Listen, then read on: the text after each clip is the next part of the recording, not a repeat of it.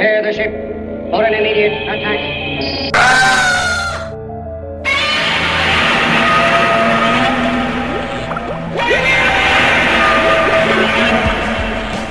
Get out of the way before it's too late.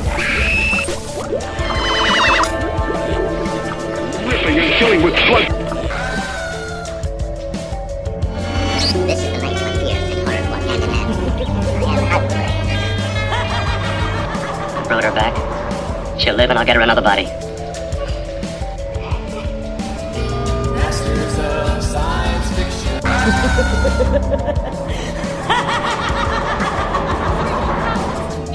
If you find them.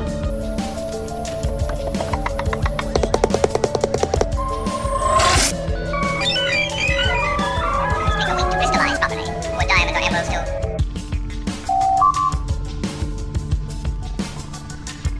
Your presence has been detected and recorded. Thank you. Welcome to B Cinema Talks with your hosts Tina Desiree Berg and Jason LaCorey.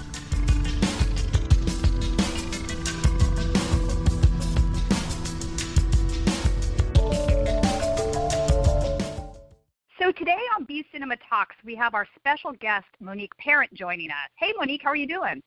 I'm great. How are you? I'm fantastic. I'm very excited, actually, to have you on a guest this week because you and I sort of came up at the same time in the film industry in the 90s. And I appreciate that you've gone on to do this recent YouTube series about going gray and beauty in older age. And it's a great series, and I think you're doing a great job representing what older women can be in film at around 50. You can still be sexy. You're still viable. And it's I think it's a great role model sort of episodes to step into for the younger girls that are coming up. So let's talk a little bit about that, and then I'd like to go back and talk about some old school stuff as well. Awesome. So what gave you the idea to do the Going Gray? Is that the name of the series or just part of it? No, that's just kind of the target. Hi there, my name is Monique Parent, and I am going to teach you how to go gray. I started going gray naturally when I was about 17, so I have been coloring my hair for over 30 years, and it feels like I've been chasing that white stripe in the top of my head forever. I decided that I wanted to go with my natural gray color, but my options for going gray naturally are pretty much shave my head and start over. And my hair is pretty short, but I'm not really ready to shave my head. And the other option is to just let that white stripe get wider and wider and wider, and that's not very attractive.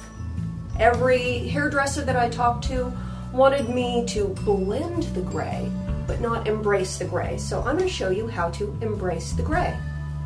What I did was I had a YouTube channel. I started it in 2007. And it was doing healthy eating, healthy, I was selling blenders at the time. So a lot of people were asking me about recipes. So it was sort of a way of sharing the recipes that were the same things that I was making in demonstrations, and then also building on that for people who had already purchased one of the machines, really just so that they kind of felt supported and had a source for what to do with this new fancy machine they got. Nobody ever really watched them. I had that stupid channel for 8 years. And in 8 years, I had, I think, 787 subscribers. Okay. Over the course of 8 years.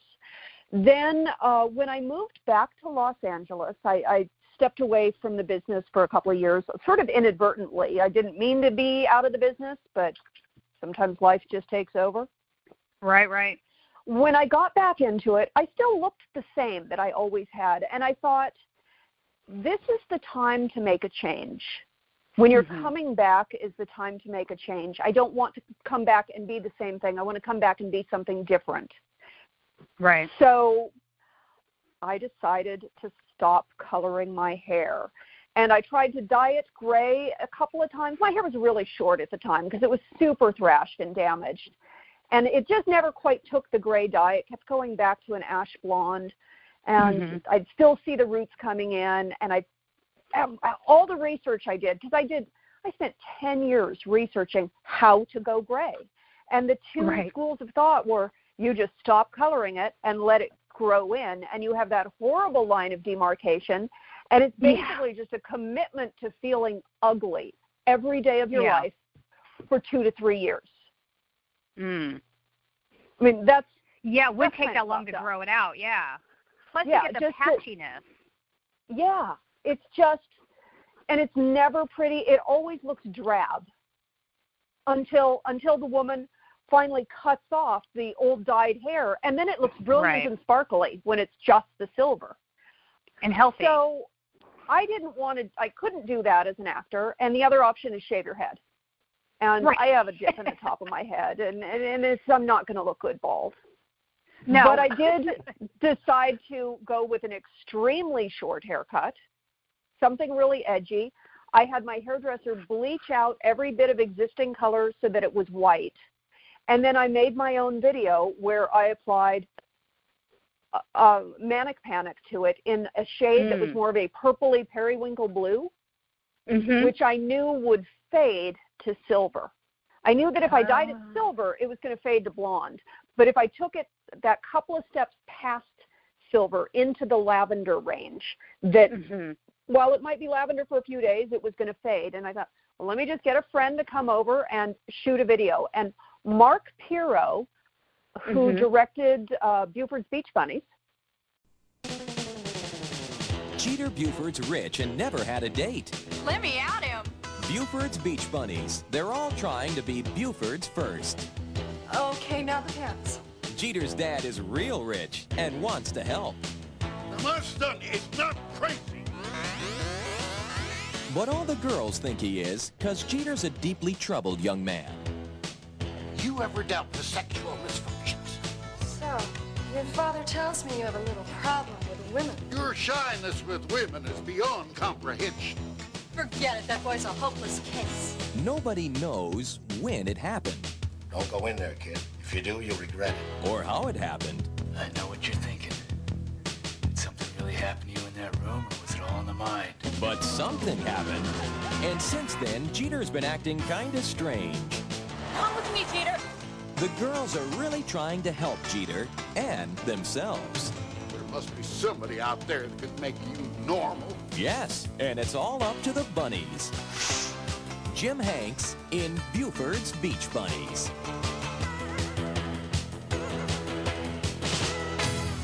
Right. Way back in 91, Way back. I think. He came over and he shot the video for me and edited it, and it was awesome. And then I threw, because I thought, I got one shot at this. I don't know if it's going to work or not, but let's find out. I threw it up on YouTube, and then I promptly forgot about it. 3 months later, I looked at it, and it had 25,000 views. And that's when I realized, oh, people want to know about this just as much as I did. Yeah. So by using myself as the example, I just, what are the questions that I have? Let me answer those for me. And by answering them for me, I'm answering them for other people. Because I didn't know what eyebrow shade to wear. Now that I had gray hair and I was living with it for a while, I opened up Vogue magazine, and they didn't tell me what eyebrow color to wear. No magazine did. I was not represented anywhere. No. And that was also part of why I decided to do this channel, because I thought, let me just play with makeup, because I've learned some stuff in the movie business, even though I'm not a makeup artist. But I'll just play with colors, and I don't mind making a fool of myself. I don't care if I do something and it looks bad. That doesn't bother me. Right. Actually, it's a great video. I've seen it. Thank you. Other people will see themselves reflected in me. They can decide for themselves. These are grown-ass women. They're 50 years old. They can decide, oh, that shade of eyeshadow does not work on a gray-haired woman. Right. Thank you very much for showing that to me, Monique. I will never buy that now. It's like, that's fine. Let me do a bunch of the wrong things, because you're a grown-up and you can assess for yourself whether you like it or not. I will just be the canvas. No, and it's so true. I mean, as older women, by older I mean our age, around 50, it's amazing. You have so much more confidence, and you really don't give a shit about whatever somebody is trying to tell you is the latest trend, because you're confident in yourself. You know what looks good on you at that point, and it just doesn't matter anymore. You know what I'm saying? Yeah. And I think like a lot of people are used to YouTubers sort of pandering to them. Oh, this is great. You need to buy this. Oh, you need, and like, look, here it is. I'm just showing it to you. I'm not going to tell you if it's great or not. You can decide for yourself. You have your own brain. You have your own thoughts, and I give you absolute credit for that. And it doesn't matter what I say because I am not right. You are not right. We are both right. Right. One of the things that really works about your videos, I think, is that when you're doing the makeup stuff, you start with your face completely clean. Yeah. And, you know, a lot of the makeup tutorials you see, people already have some makeup on because they're going to be on camera. Right. Yeah. You know. And it's ugly. And people make ugly comments. I mean, I will have. You know, I don't think it's ugly. I think it's confidence. Well, it's what is. You know, my face tends to be very pink, and it's hypersensitive. If I splash water on my face instantly goes red. It's water. I mean, if I touch my face, it goes red. So my face is pink and blotchy. I have acne-prone skin, so I almost always have some spot that's fading that I'm dealing with. So I also think it's important being a part of the media where we present this image of perfection all the time. And I'm also making I'm making TV commercials. I'm doing print ads. I am part of the media that's telling people that they need to fix themselves, which is so messed up. Right. So I kind of like showing, no, I'm not perfect. I'm so far from perfect. Here are all my flaws. I'm just like you. Now let's show you the artifice, and you know it's really just smoke and mirrors. But you wear it with such confidence that I think it helps people. Thank you. Right. No, and it also shows younger girls that it's okay to be normal. You know, for a long time in media, we didn't have, all we had were these distorted images, especially in the 90s. Everything was retouched. I mean, they still are now, but now we have other sources of knowledge where we know, oh, they used Adobe Photoshop. They made her arms longer. They made her chin tighter. They made her eyes sparkle. You know, so you can see where they've adjusted these photos where they're no longer real. They're super real. So, you know, and it's tough if you're a young girl and you look at those images and they're absolutely not attainable and you don't understand why you don't look like that. It's like, well, it's not real. Yeah, it's completely artificial. I love the fact that you see so many young women who are popular in pop culture today, musicians or actresses, who are taking a stand against their own images being photoshopped. Exactly. I think it's an important step. Yeah, I do too. It makes it, you know, makes it more realistic what beauty is, what is normal, what's attainable. So let's talk a little bit. I want to flash back and talk a little bit about Femme Fatale magazine back in the 90s. You and way back in the day. Yeah, you and I were both associated with that magazine. What are some of your good stories and what are some of your bad experiences with the magazine? I think we all had a little bit of both. You know,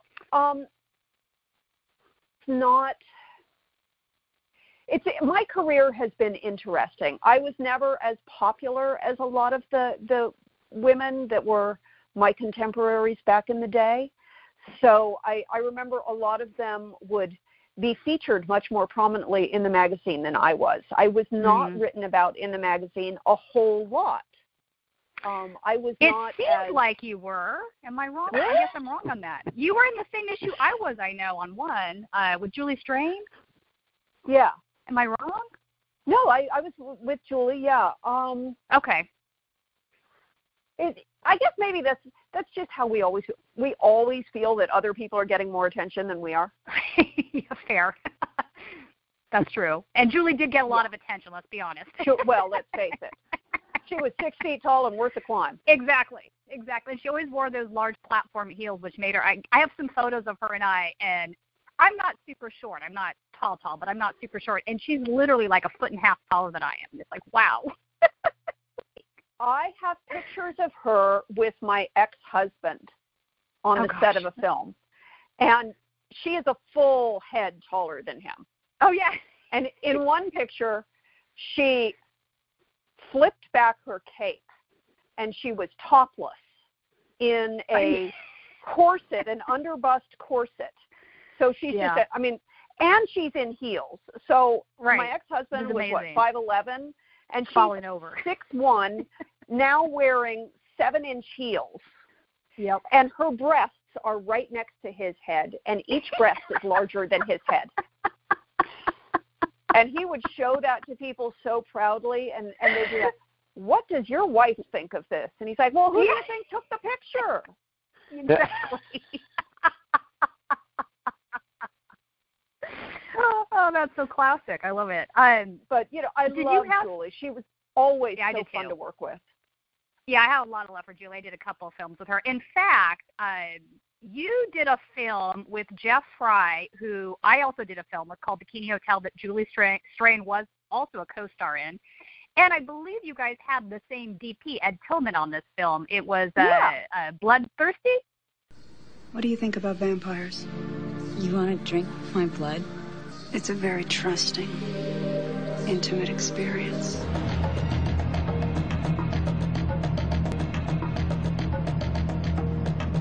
A sensual experience that leads to a lustful addiction. So how did you like doing it? I liked it. An ancient, unholy craving. A thirst that can only be quenched with the forbidden wine of life that creates an irresistible compulsion that excites the tongue, climaxing in uncontrollable urges that can only end in a bloody horror show. Take it from me!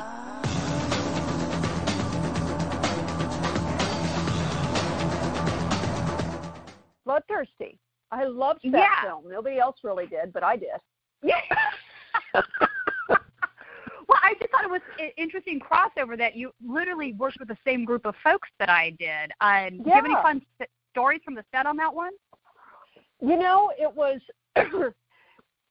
we had a month-long shoot on that.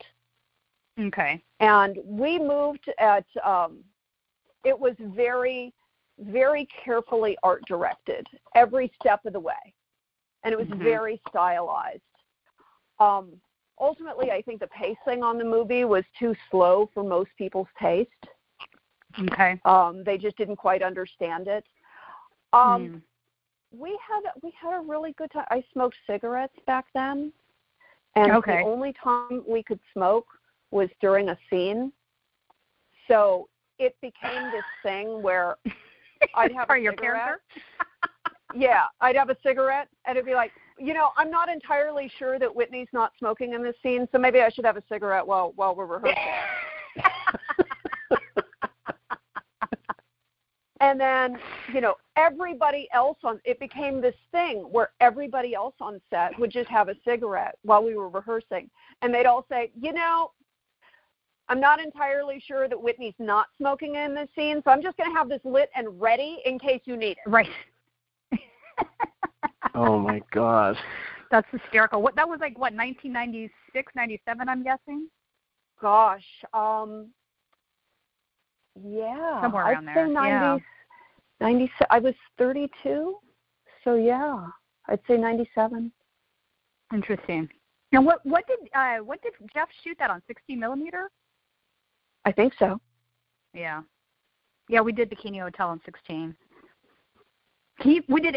In fact, we even shot better than 16. We shot it on short ends, 16 millimeter short ends. Oh wow! Wow. That's better than 16 because you have to stop every 3 minutes. Back in the day. Yeah, that was a shoot. That was like, you know, and they saved. Stella Stevens was also in the film, and Julie Strain. So they saved all the longest short ends for those two. So I pretty much got stuck. Me and JJ North got stuck with all the shit short ends. It was like, really? Oh yeah. Right. Oh, we're doing 30-second takes. Exactly. If you go into 32 seconds, it's right too the much. First time. Honestly, I can't believe Cinemax bought that film. I was like, really? That was like a big thing for them, that movie. No, they played it all the time. It turned out to be this. Yeah, it turned into this like big thing, and I still can't understand why, because it's such. Oh, look, it's so bad, it's good. It's funny, I get it, but at the same time, you're like, really? What the hell? So, Monique, what is your favorite of all-time films that you've done? Would it be something further back in time in the 90s or something more recent? You know, my favorite film is pretty much almost always the most recent one that I've worked on. Okay. Over the years, I've found that, no, it just always seems to be the last thing, the freshest thing in my brain, unless it was some, like, really horrendous disaster, which has happened. Like Lab Day? Yeah. Yeah, Lab Day was a party, wasn't it? It was. Oh. The party, Is that it never something ends. you guys worked on together? Yeah, when we were doing Jack versus Lanterns, it ran like 20 hours on Lab Day. We had, oh, my God. It was extraordinary. Sometimes you work with one person who just throws everything off kilter. And, well, and I did try to squeeze 16 pages into it. Well, yeah. 16 pages into one day, you nut? It was 14. Up the sides. Yeah, it was 14, but then we had some other pages that we got, the wind blew the set down before we got to finish, so we had to do that on green screen. Okay. Which turned out amazing, by the way. Just so you know. Really? That I couldn't believe how. Yeah, I mean, I got to get rid of a little bit of green around your hair, but the way it blended into the rest of the scene is just outstanding.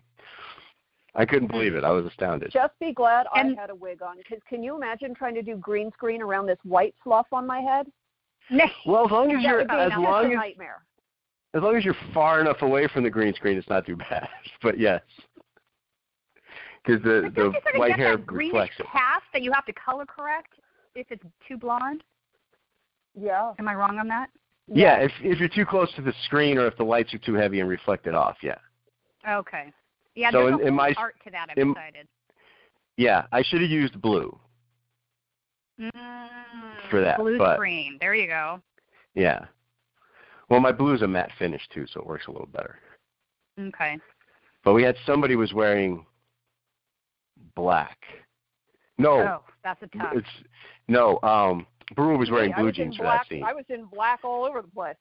Yeah, no, it was Brewer's blue jeans. I couldn't use the blue screen for that because shot. it matched the blue screen too badly. You had to have the green. I gotcha. Yeah. Sorry, I went off on a tangent there. Yeah, I know, but it was kind of interesting. So you had to match it to his wardrobe that he'd been wearing outside, and he couldn't. So it had to be these blue jeans, I'm guessing. Exactly. Okay, I just recently cheated on a scene that was holding me up because my character was wearing blue jeans, and the pumpkin monster had green on him, so I couldn't use the green screen, couldn't use the blue screen. Pumpkin I'm like, monster. Of course, and not just any the pumpkin monster. The pumpkin monster. And we just recently shot it. Finally, I'm like, you know what? I'm wearing black jeans. It takes place at night. Nobody will be able to tell. It's not just the blue jeans in the dark. Gotcha. It's better than having my legs disappear. If they're looking at your jeans, then something's going wrong. That's true. So what was your character in this film? Mine? In Jack versus Lanterns, yeah. In Jack versus Lanterns. Gosh, what was her name again? Tiffany Banks. Tiffany Banks was the lovely, sweet, and kind bride. Okay, I've already gone too far. No giving away. She is determined to keep Brewer's character alive at any cost. Okay. Well, at any cost. At any cost. Most of the time, kind of, give or take. Until she can prove he didn't change his will. Yeah. Or that he did, rather. I don't know which is. Yeah. It's basically she's really the main villain in this one. But we had to relate. But she comes in as the not quite ex-wife because he died before he had a chance to divorce her. Of the villain from the last movie. I hate it when that happens. And so Melania Trump. Yes. And so the thing was, I wrote the character specifically for Monique because I had been trying to work with her forever, and I realized I was getting on the cusp of if I don't work with her now, she's never going to work on my level again. Oh, God love you. So we love your level, Jason. It's an interesting level. So I wrote the part for her, but I left it kind of rough around the edges. And so the character is at least 50% her creation. Oh, fabulous.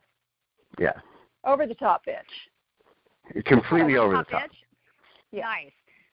Yeah. So what, did you bring any interesting aspects of that creation? What were the things that you added to the script that weren't there, I should say?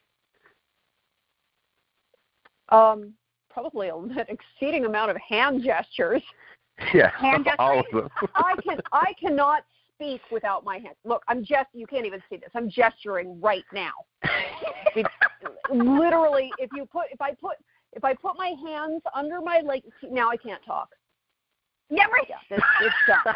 I talk so much with my hands, so I don't think Jason was prepared for my flying arms. They're all over the place. No, that caused a bit of a problem on the blue screen, because the blur, they just disappear. They're moving that fast. They're like helicopter hands. Yeah, they're everywhere. That and she actually changed the character's look a little bit, because I had just planned on the character looking like her, and she was like, "No, I'm gonna have more fun with it." Oh yeah, I made her look like the rich, pampered woman. I mean, I wear a fur coat for everything. I'm in a mink coat all the time, and I always have extra large diamonds. Nice.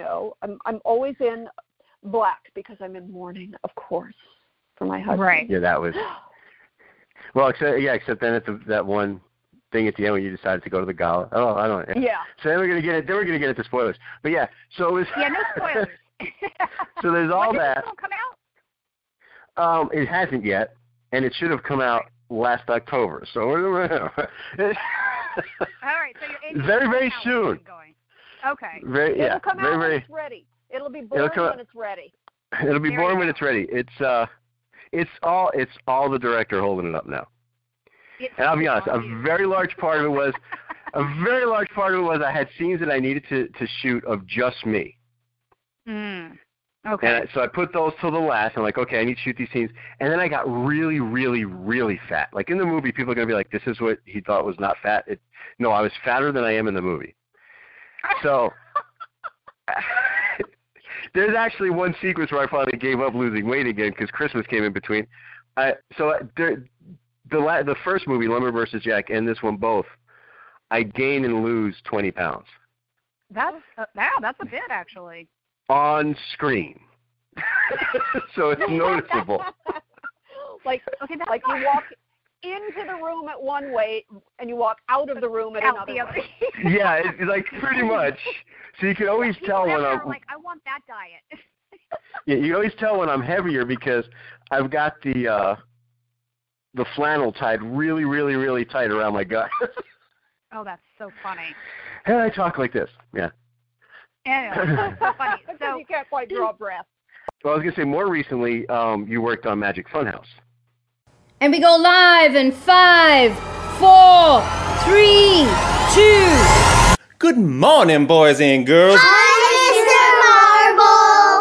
I guess it all started about a year ago. Fresh-faced and eager to start my first job on set, I had no idea what reality awaited me. Got this, Dave? Don't worry, sir. I'll do my best. Don't fuck up my show. That's not supposed to happen.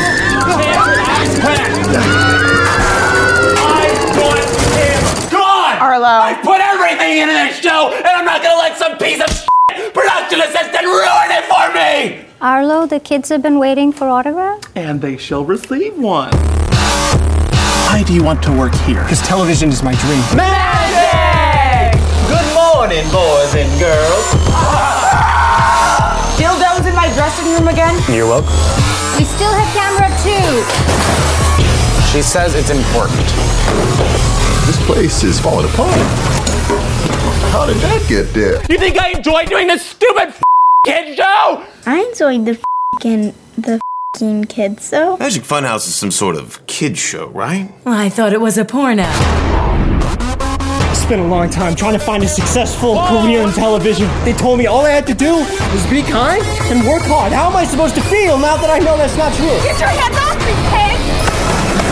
You cock-sucking asshole! Don't get me wrong, I love beautiful, plump, round women. But you're just 3 skinny bitches with other bitches inside you.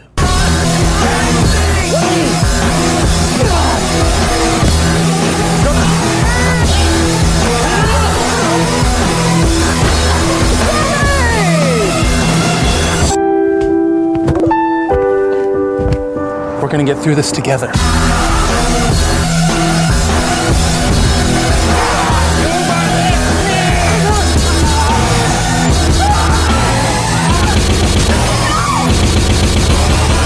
I'm making sure we're banned from the airwaves! Did we get all that?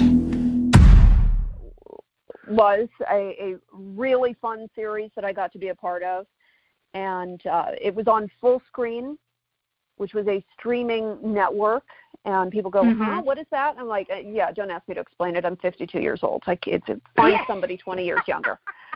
But apparently a lot of people felt that way because they dropped their streaming.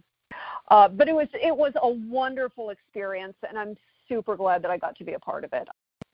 But his career has just taken off. The man is so brilliant and so funny, and it's going to be fun to watch the career that he has.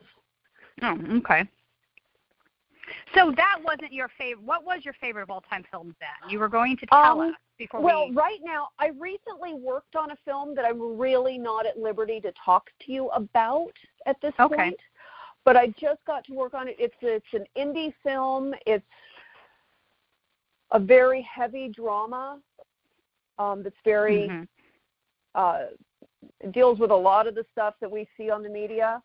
And my part was very edgy and very scary. And it was one of those parts where when the audition comes across your email, you look at it, you're like, do I even want to audition for this? Oh, yeah, I've had a few of those.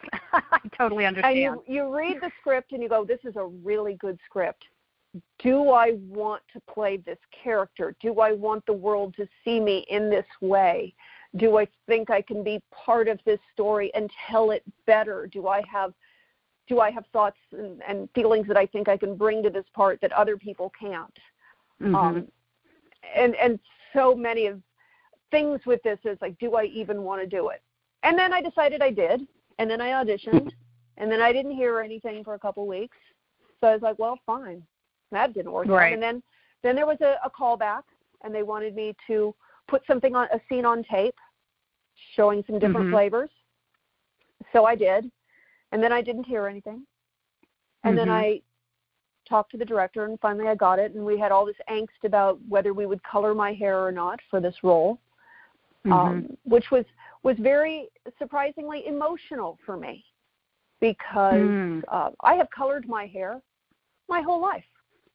And every time I'd work on a part, they were like, hey, can you have blue hair for this? You bet. Let's go. Let's dye it. Nobody ever let me have blue hair, though. Blonde, mostly. Blonde and red. Wanted blue, but nobody would go for it, and I'm still open to it. Just saying, for the right price. I will keep that in mind. Project, let's do a blue hair movie. See? I like pink it. Or purple. I'm really open. So, but this character had to be blonde. There's, this character does not have gray hair. This character has blonde hair. And, were we going to wig? Were we going to not wig? Could we? So lots of emotional drama with just getting to the point of doing this character. And then the process of shooting was so wonderful. It was, when I say wonderful, I mean hell. It rained. It rained the whole time. My wardrobe was nothing but sundresses. Oh no! The usual stuff that happens. Yeah. You could just see the look in the director's face as it's raining every day, and he wrote a movie that takes place in sunny Southern California. Oh my God! You're every shot that you've imagined for years is completely different now. Scenes that you imagined outside can no longer take place outside. There's like so many things having to change. My boyfriend, who we haven't been together for very long, he doesn't know anything about the film business. It was a really big learning experience for him. He seemed to imagine that we shoot things under ideal conditions and not that we just take what we can get. Well, there is a level of filmmaking that happens. Yeah, not ours. Though. Yeah, there is no, levels, but that is $200 million movies now. Exactly. Yeah. You're like, no, we'll just wait for a sunny day. Thanks. Yeah. Everybody gets paid, but we're going to wait. That's so this funny. does not have it. And he was just, it's like this train that just keeps going. And it just doesn't, there is nothing that's going to stop it. No matter what gets in its way, it's just going to keep going. Like, yes, that's exactly what it is. You just keep going. Yeah. Yeah. No, you do. Yeah. You get the best you can, and then just you have to work with what you have, you know? I mean, especially back in the day when you were shooting on film and you didn't have digital production, if something went wrong in the scene, that was that. You couldn't afford to keep shooting. But I believe that's where the magic happens. I think that, you know, you plan all of this, and then God, the universe, whatever you'd like to call it, sprinkles her own little magic on it. Right. It's true. You know? True. You've planned all of these things, and that's great. Now I'm going to put another flavor that you didn't expect. Right. Yes, the obstacles are what separates the filmmakers from the hobbyists. Yeah. That's true. You know. That's where it gets real. Yeah. It's, you know, some movies, I mean, do get stopped. I had one, you know, we lost a 100-acre hunting campground because the guy stopped paying his lease on it before he didn't tell us. Oh, are you kidding? So we lost our location after one day of shooting. We were locked out. Oh. And that would have been a lot to rewrite differently. Yeah. Right. Yeah, which is why now I've always made sure I have a big backyard with lots of trees. Right. Well, yeah, you know, you've got a great location. It's the number one thing. You write for your location. Yeah. Yep. Yeah, everyone likes to write their movie in this ideal setting, but then they can never get it made. It's like you find out where you've got to shoot, and then you write your movie to shoot there. I agree. Start with your resources and move outward. Otherwise, you're not going to get it done. I think that's true. So what is the worst film you've been in? Is there one that sticks out as particularly bad? I mean, we've all been in bad films here, so no judgment. There was a film that I shot in Massachusetts. The director misrepresented himself as being related to somebody very famous. Right. So, you know, you believe that you're like, oh, okay, you're related to Francis Ford Coppola. Then, okay, you've got, you know, you know something. It's like, and he's on the other side of the country, so it's not like I can drive to his backyard and check it out. It was such a horrendous production. They treated me so terribly. When I arrived, there was a huge storm. They sent me to my hotel and promptly forgot about me for 3 days. Oh, wow. I didn't have per diem. I didn't have any money on me. I didn't have transportation. I was living on apples that I got from the maid. Wow. Oh, when we finally got into shooting, I was treated so terribly. And I'm not, you know, I am not a diva. No. I would moved not your own qualify tree. as a diva. You know, I am not one of those. It's like, no, I can only have Evian water to bathe in. You know, I'm not that kind of person. So it was so horrible. And I reached the breaking point. I reached the point where it's like, you know what? I have one scene left to do, and I'm not doing it. That scene doesn't even need me in it. I am literally in this scene. Just the director was also acting in it. And I think I had one or two lines in the scene that were literally to feed his ego. Oh, you're so strong. Oh, you know, my hero, some stupid thing and some stupid fight scene in a bar that really had nothing to do to drive the story. And I had just hit the wall, and I went, I'm not doing it. And I left. Yeah. I Good left, for you. Got in that car, and I left the city. And I, you know, went to Boston. Was did he still edit it and release the film? I'm assuming he did. He did still edit it. He released the film. He never paid me. He tried to sue me for $250,000. He tried to what now? He tried to sue me for $250,000. That's ridiculous. For the scene you didn't. Every time somebody sends me a copy of this movie, hey, will you autograph this for me? Yeah. No. It's like, I didn't even get paid on this. Wow. I had extensive legal fees because of this. Because this guy couldn't take the blow to his ego. Mm-hmm. Oh, it was a horrendous production. Yeah. You know, I hate guys like that, but I kind of have to thank them sometimes for making us look good. They make you look good. Exactly, Jason. You look real good. We can serve you cookies and just make sure your check's clear, and all of a sudden we're, you know, a step up. Yeah. That's no, absurd. these guys are out there. They're unfortunately more of them. And than you made me a care steak to and gave admit. me wine. What's that? You made me a steak. Oh yeah, we and did. gave We me did. wine. We made you. I still owe you another steak. I overcooked those. But yeah.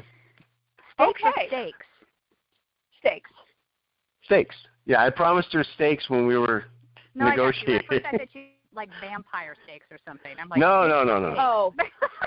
But I mean, yeah, so we. no, those are a little tough. Chewy. Right? I was like, wait, what? We didn't know if Chaya was going to get along with everybody, and so we put them all up at the cabin. We shot off season on purpose, and then of course it snows, knocks out the power on Monique. Thank God Riley was there with the car. They're driving back, and this is what I'm saying when she says, I'm not a diva. She literally got out of the car. There's video of Monique getting out of the car and moving a tree off the road. I love so that she in my pajamas. In her pajamas. And the mink coat. Yeah, Wow. so they couldn't get ready.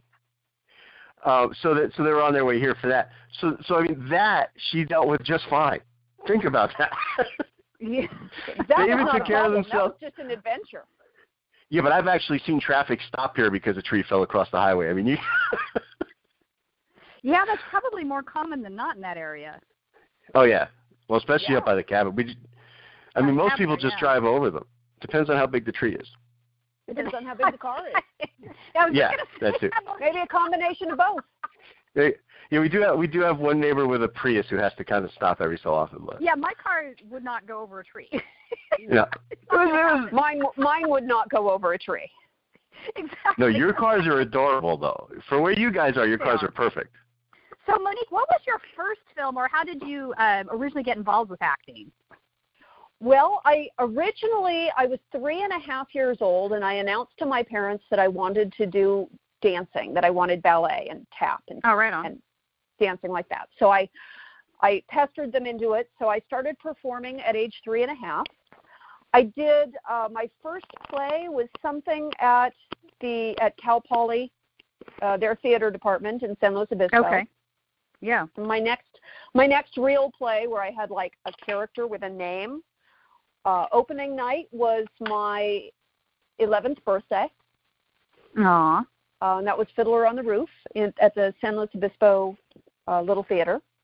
Oh, right on. And it was just sort of what I always wanted to do. My first experience on the set of a movie was working as an extra on My Blue Heaven in San Luis Obispo. Vincenzo. Mama. Vieni, cara. Oh, Mama. Former gangster Vincent Vinny Antonelli. I'm a new man. Is being placed under federal protection. Not the old me.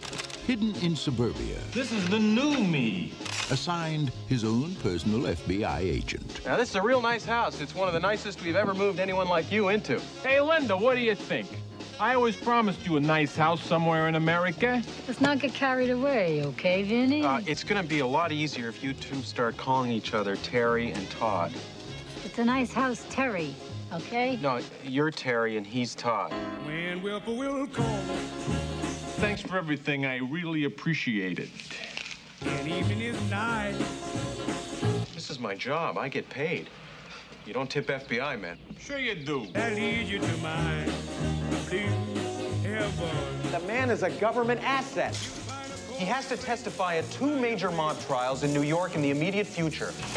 Being in the witness protection program may save Vinny's life. Boom. I just want you to keep your nose clean. Capiche? You trying to say capiche? Yeah. Well, don't do it, because it hurts my ears when you do it. But who's going to save the suburbs from Vinny? You know, it's dangerous for you to be here in the frozen food section. Why is that? Because you could melt all this stuff. The comedy that asks the question, can an urban hood find suburban hood? Would you like to try a vanilla bran oat crunchie? What do you think? Steve Martin, Rick Moranis. Have a nice day. Up yours. Oh, was that shot there? Yeah. Did not know that. And I got to have conversations. In fact, it was interesting. I was hired as an extra, but every scene that I got put in, one of the leading ladies would have me removed from. So eventually I was Carol Kane's stand-in. Oh, nice. Which is kind of nice because I just hung out and talked to people, and that's how I met a lot of actors, and I got to talk to people about where to study. And when I found out a place where to study in LA, I sort of just focused on that, and within a year, I was moving to Los Angeles. Okay. And going to study at the Beverly Hills Playhouse. My first film was Secret Games. By now you should have received my little present.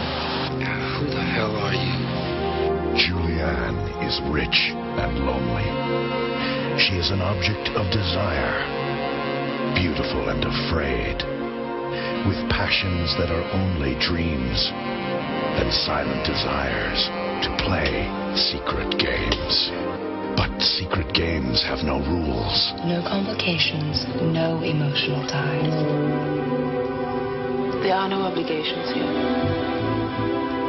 Here you get to experiment. I wouldn't know what to do. We'll teach you. I have never done anything like this before. Remember, we don't do anything here that doesn't feel right. Why are you doing this? I've never had anybody make me feel this way. Not yet. Shouldn't you be a little bit more careful? We don't know anything about this man. Let's try something different today. There's nothing to worry about. Hey, is that a bruise? No. Why did you do that? From the moment I first saw you, I knew that I must have you. That I must own you. You will belong to me and nobody else. And you will do everything I tell you to. I have to know who he is. It's too dangerous, Julianne. I don't like it. I hope you know what you're doing. I'll give you $100,000 if you leave your husband. Now she must run from a past that is ever near. You think I didn't see you following me? Living with a love she must now fear. One way or another, you're mine. Hungry for the heat of passion's flames. Who are you? I'm your wife's new lover. Her life is Secret Games. Starring Martin Hewitt, Michelle Brim, Delia Shepard, and Billy Drago as Mark Langford. Secret Games.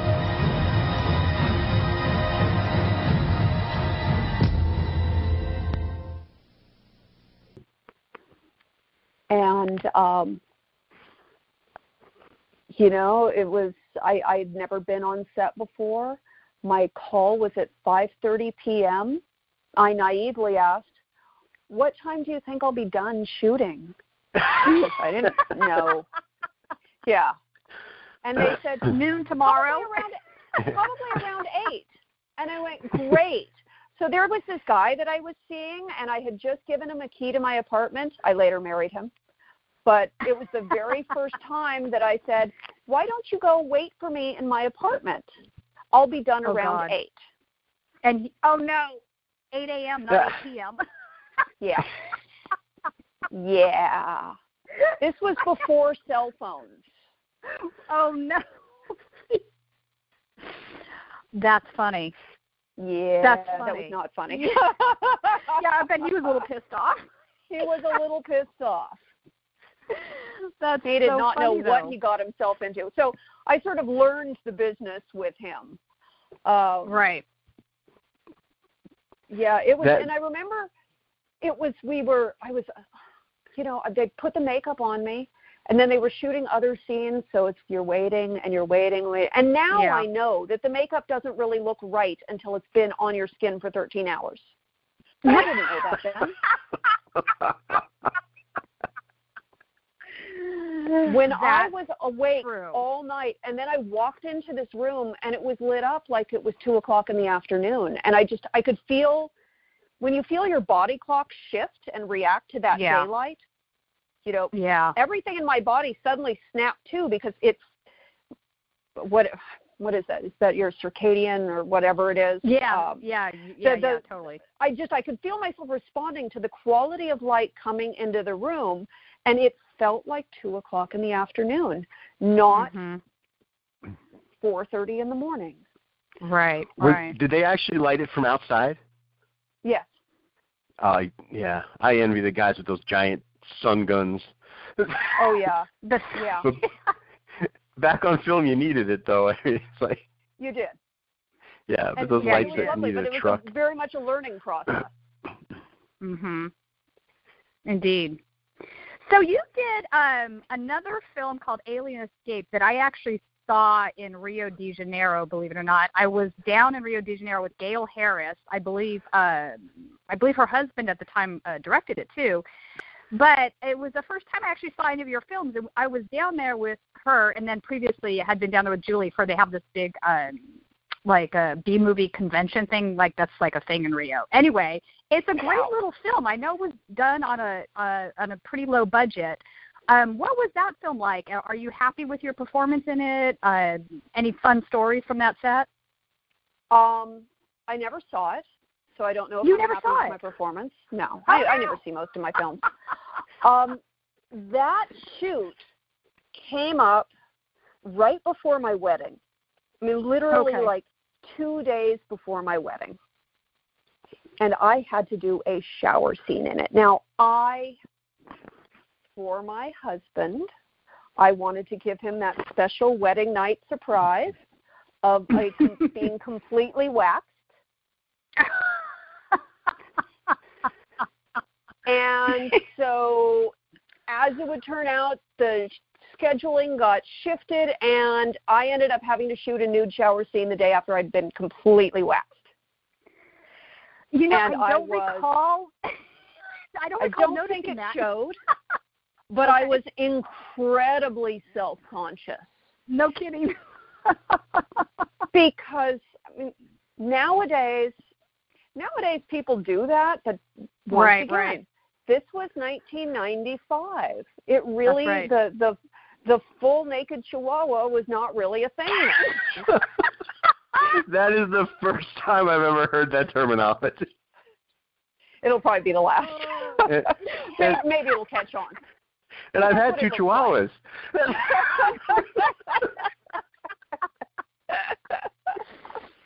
Oh my God, that's so funny. Some people like that look. I do not like that look. That looks like a child to me. It does not look like a grown woman. It doesn't. I agree. I'm all for grooming, but I like to look like an adult. Right. And there you go. But that was, that was sort of a special wedding night thing. Oh, it was so embarrassing. So embarrassing. I remember being covered in blue goo. I think I worked on it for just 2 days. So I had the shower thing, and I think at some point I was covered in this like blue goop. Yeah. And I was really tired. I was literally my schedule. Then I shot every day up until my wedding. So up until the day before my wedding, I got married, went on my honeymoon, came back, and I was on set the next day. It was just I was working a lot back then.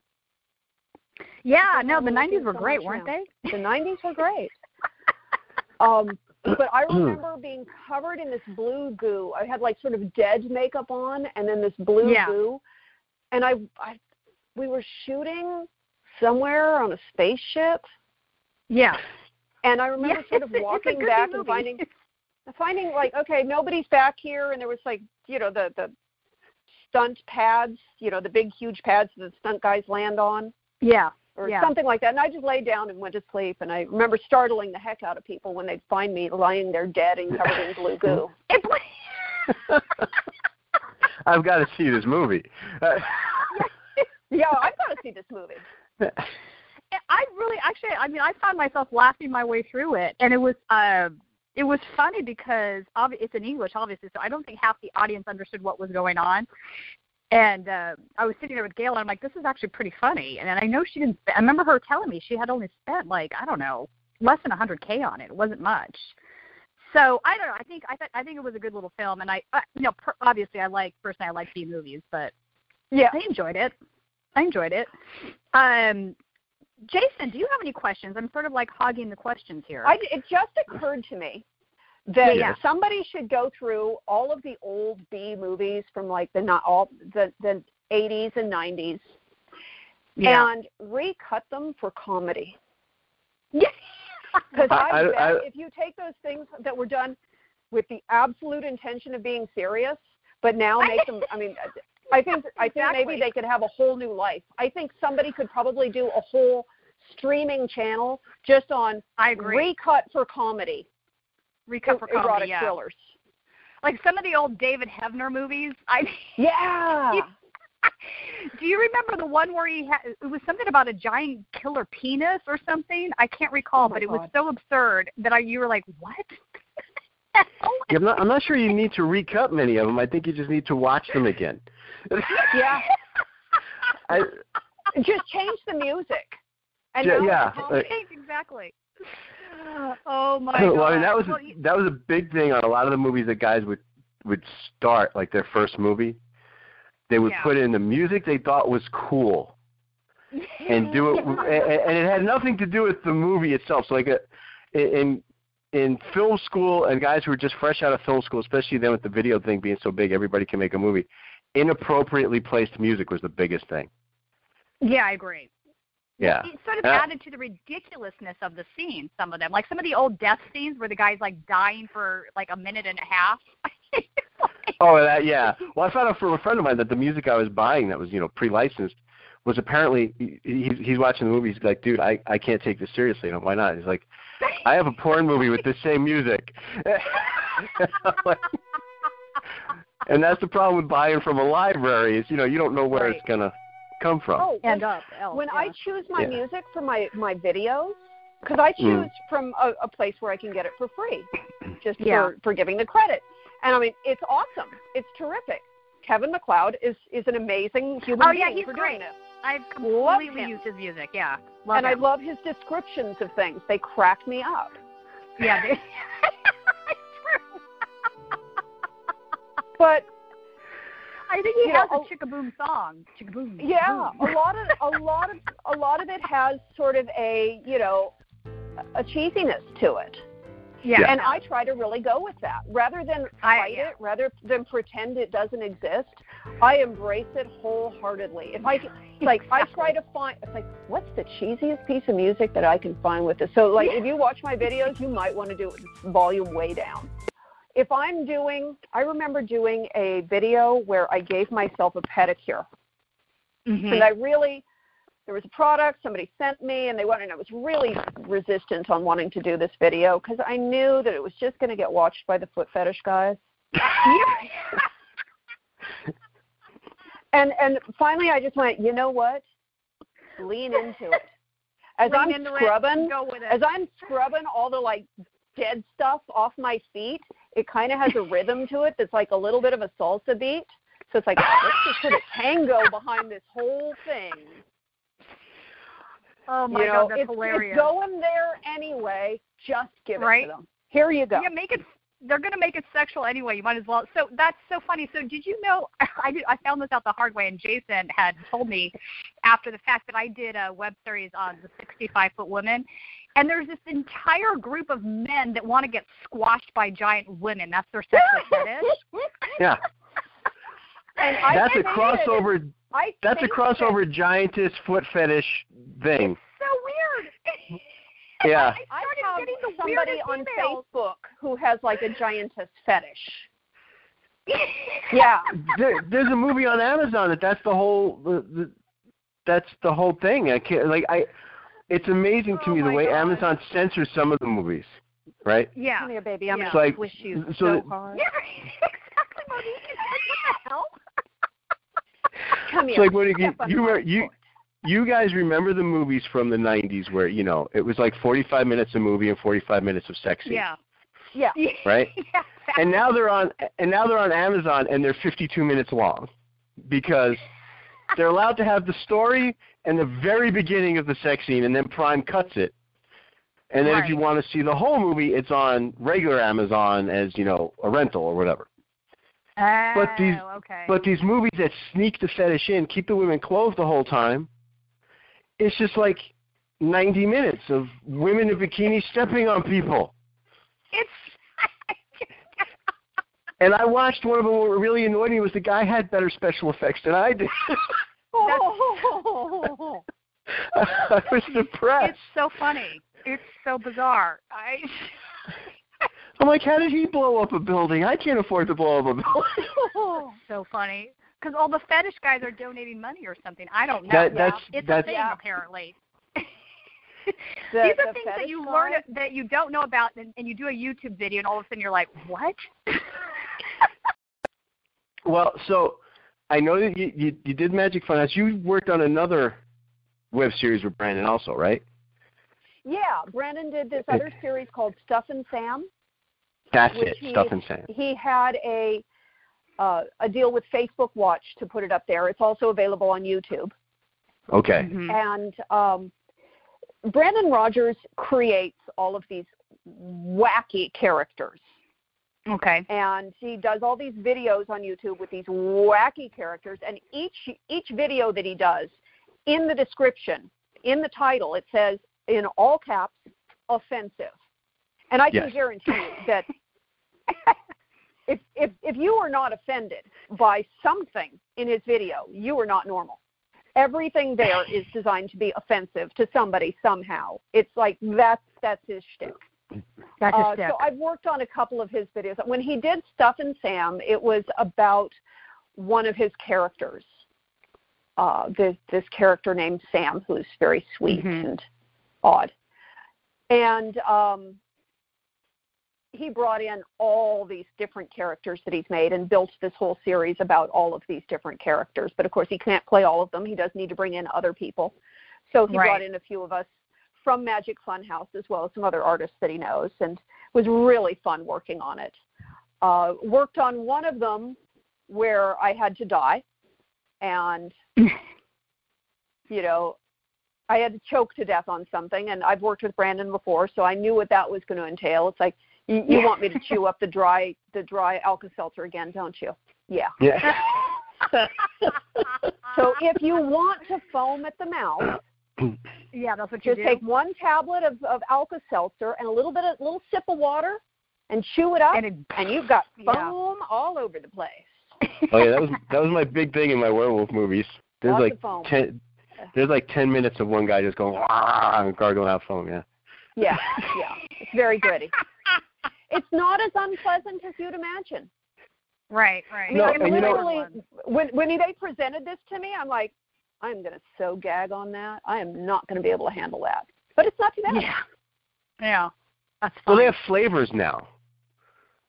Yeah, like that. Back in the day when I did it, it was just chalk. It was. But the nice thing is it's very chalk. Yeah, it's a cheap effect because everybody's like aunt or somebody has one in the back of their medicine cabinet somewhere. Yes, exactly. You can always get a free Alka-Seltzer. You could, and you can always get a free one. And if nothing else, there's one at 7-Eleven. Yeah. We just had the Karma Club writer, director, and a couple of characters on. I think you're in that too, right? How did I forget Karma Club? Because we were off on all sorts of other things. Yeah.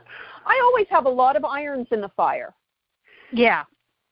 I think in order to be a working actor, you have to have a lot of things going on. Absolutely. And they may not always make sense, and they may not always pay, but you just keep doing stuff. Yeah. it's sort of like dating. You know, you have to be dating 8 people in order to find one person that you actually want to date. Yeah, that's true. God, I'm so glad that's over for me. Yeah, it's a numbers game. Yeah. So Karma Club, super fun. I've been wanting to work with Tara for years, but you know, her genre is a little bit more active than my genre. Mm-hmm. I don't do sword and sorcery movies. I can barely, like, you know, hey, I can walk around in high heels forever, but don't ask me to, like, do some sort of spin kick in them. So when she approached me about this, she was like, what do you think? How can we make this work? And so we just spitballed ideas and like, okay, what if sort of we integrate my actual life in with the character and sort of blur that line. And it's going to be interesting to see where we decide to take that in the future. Yeah, it looks like an interesting series, and I I like that it's about strong women. Yes. I like that it does feature a lot of women over the age of 30. Yeah, exactly. I might even say women over the age of 40. But unfortunately, a lot of them aren't ready yet to acknowledge their age publicly. Yeah. Well, actually, they were pretty good about it on the last show.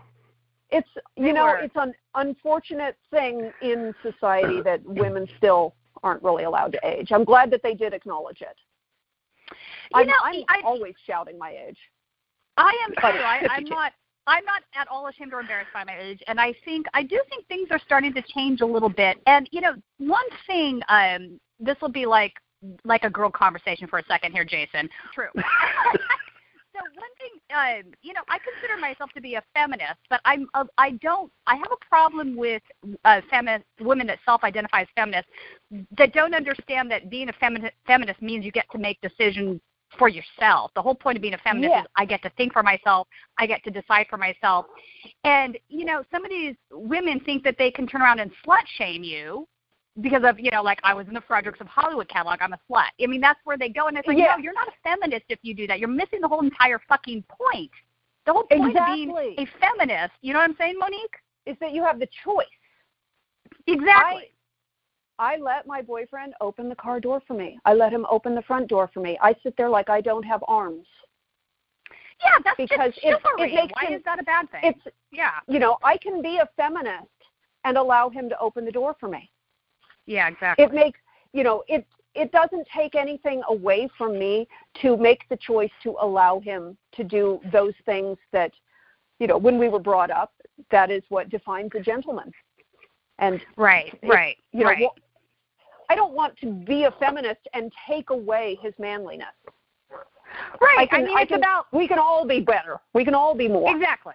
It's about equality, and equality doesn't mean same. And for me, feminism, you know, it revolves around the idea that women get to make and decide for themselves, no matter what those choices are, A. Exactly. And B, I want to talk about gender parity. I want to talk about pay equality. Why are my male counterparts making more money than I am if I'm working longer hours on some of these movie shoots? Exactly. You know what I'm saying? That's the stuff that's at the base of this. And I don't understand why some women don't understand that that's what it's about, where they get to this other place where they think they can judge other women for the choices that they made. This really kind of seems bothersome to me. I don't know if that's how you see it. I absolutely agree. Yeah. I had a woman who criticized my Instagram because she thought that I was, you know, she thought that somehow I should only be talking to women and that I shouldn't have. She criticized the fact that I showed a picture of my hands and feet.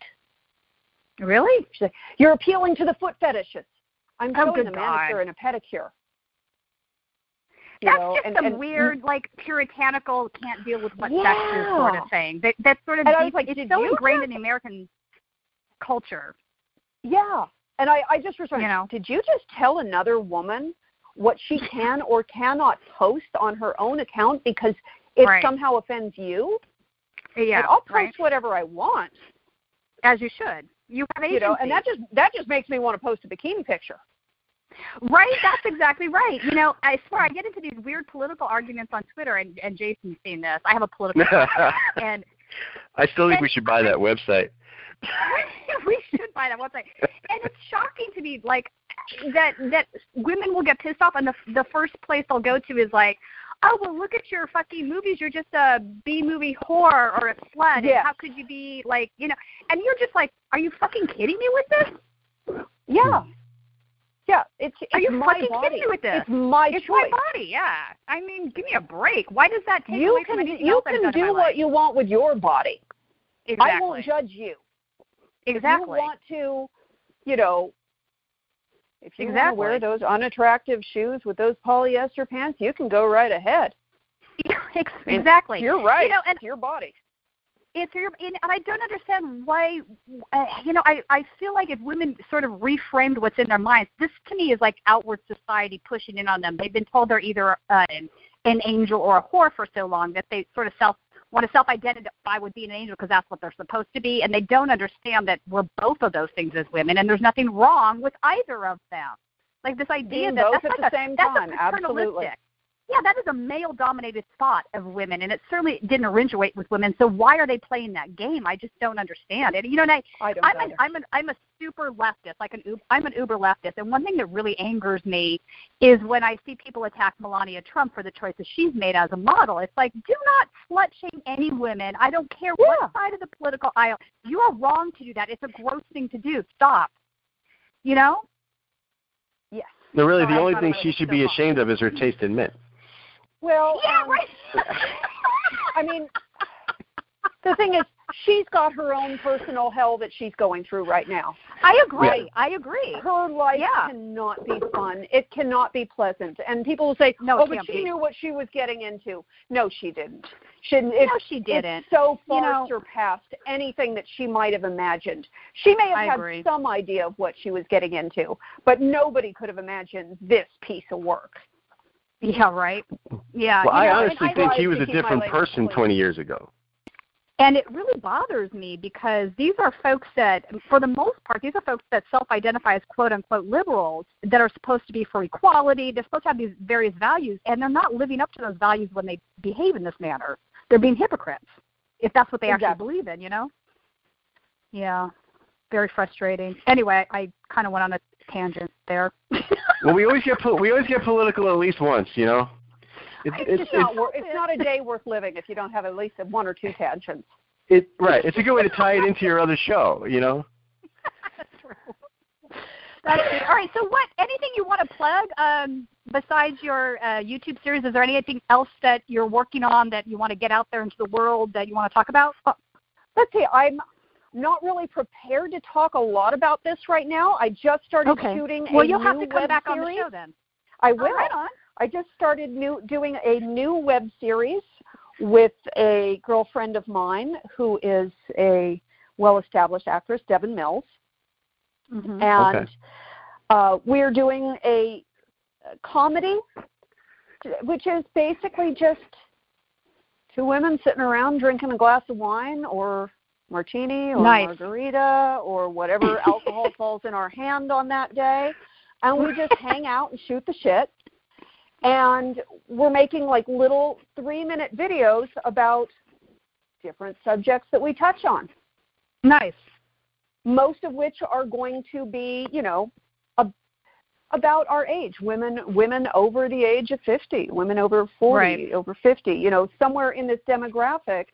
You know, those of us who, there seems to be a lot of shows out there for young moms. Yeah. But what about empty nesters? People have moved past that. Right. You know, your kids are grown. Your life is different now. You're pondering retirement or, you know, somewhere within the next 10 years that may be coming up. And just, we're going to talk about a lot of different things. We're going to touch on sexual health. We're going to touch on, you know, family vacations in the 70s. You know, we're going to touch on all sorts of things that is just sort of going to be really relatable to women of our age. I don't know. I think two women and a bottle of tequila is probably going to get funnier. All right, fair enough. So that's called Meat and Wine. And separately from that, I am planning for my YouTube channel, I'm planning to start doing a live stream. I'm going to do I'm going to do a once a week live stream, and I'm planning on calling it BYOB with Monique or whatever or something like that. But it's unscripted, it's unplanned. I'm going to just hang out and open up a bottle of wine. If people got questions, bring them, and if not, I'll just ramble. Fun, because I can ramble. Yeah, you may have noticed that. So can I. I feel you.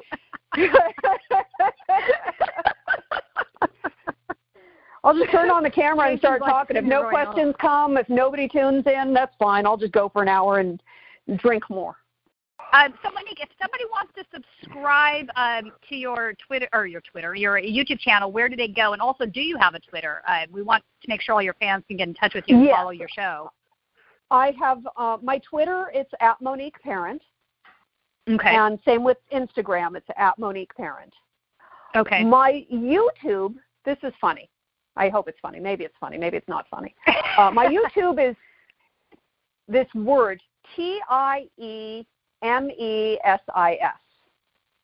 which has been pointed out to me looks like Timey Sis. Yeah, that was taking me a second to decipher. It is not Timey Sis. When I first created my YouTube, I didn't know what I wanted to call it. I couldn't think of anything, and I remember a lot of times people would refer to me as the thinking man sex symbol. So I just took the initials for the thinking man sex symbol, TMSS. That's funny. And I just gave it a phonetic pronunciation, TMSS. Right. Okay. There you go.